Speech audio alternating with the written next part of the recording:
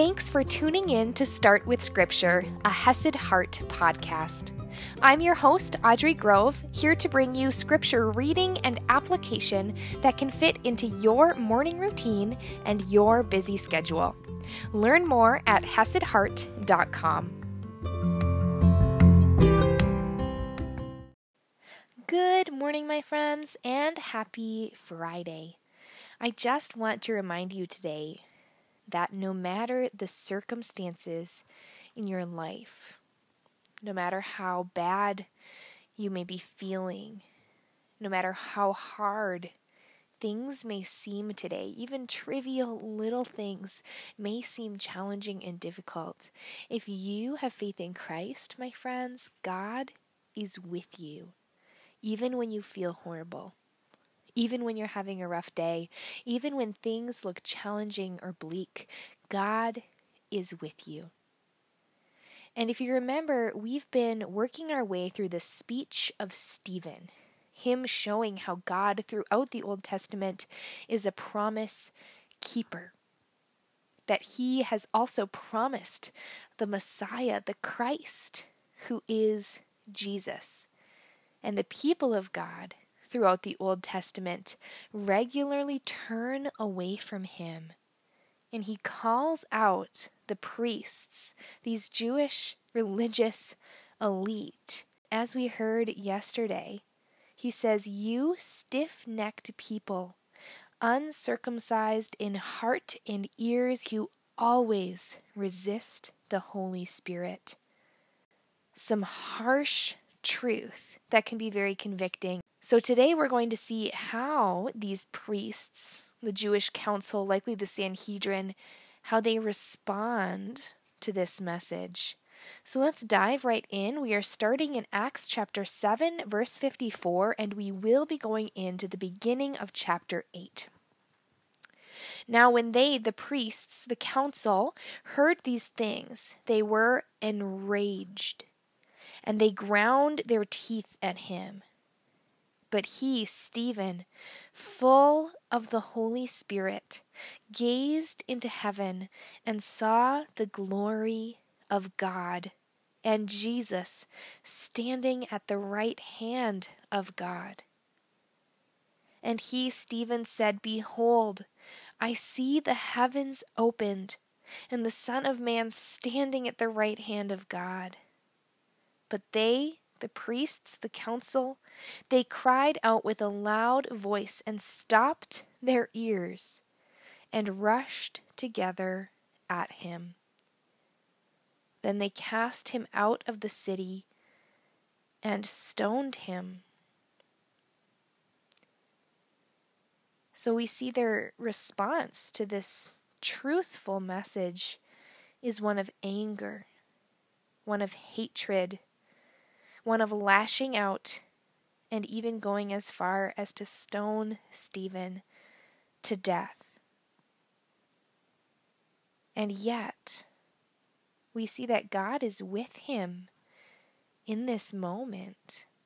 Stephen is full of the Holy Spirit. He sees heaven, he sees Jesus at the right hand of God. And it's important to note that God doesn't stop all of these negative things from happening to him, but he's with him through it all. And we know Jesus has already been through the most immense, intense pain and suffering possible. He knows, he understands, and he was with Stephen in that moment, there right beside him. And we know that although Stephen died on earth, through faith in Christ, he is ultimately saved. He still has life eternal. Then they cast him out of the city and stoned him. And the witnesses laid down their garments at the feet of a young man named Saul. Saul was one of the religious elite, and at this point in the very early church, the followers of Christ, he was the main antagonist. one of the big villains to the church, who was out there persecuting them, chasing them down, tormenting them. And so they're laying their garments at the feet of a young man named Saul. And as they were stoning Stephen, he called out, "Lord Jesus, receive my spirit." And falling to his knees, Stephen cried out with a loud voice, "Lord, do not hold this sin against them." And when he had said this, he fell asleep. God was with him. Stephen's death is a temporary earthly death, not a spiritual eternal death. And we see he is still at the very last moment, full of love, even for his accusers, even for his killers. Lord, do not hold this sin against them. And Saul approved of his execution. And there arose on that day a great persecution against the church in Jerusalem, and they were all scattered throughout the regions of Judea and Samaria, except the apostles. Devout men buried Stephen and made great lamentation over him. But Saul, this main antagonist, Saul was ravaging the church. And entering house after house, he dragged off men and women and committed them to prison. So it seems bleak. Stephen is the first martyr of that early church, the first one killed for his faith. Saul and other religious elite are tormenting Christians, ravaging the church, dragging men and women off to prison. It was a great persecution, and the church was scattered. But Luke, the author, continues on.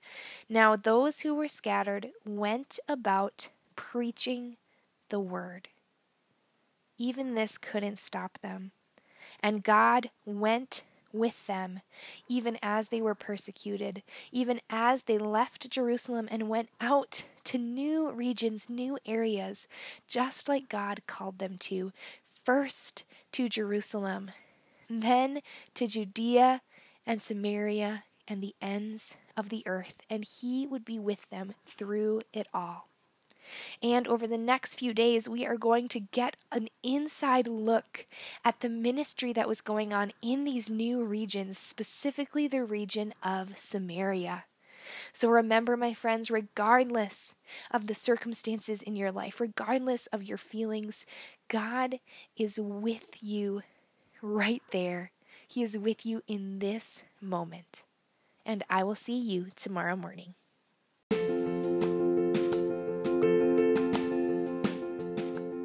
Are you going through a challenging circumstance right now? Maybe it's something big, like a lost job or a move you're contemplating, or even some sort of a disease in your life. Or maybe it's something small, like you're overwhelmed with your daily tasks, like you're tired and burnt out. And whatever it may be, please reach out to me so I can partner with you in prayer. Reach out to me on social media, hesed.heart, or via email support@hesedheart.com.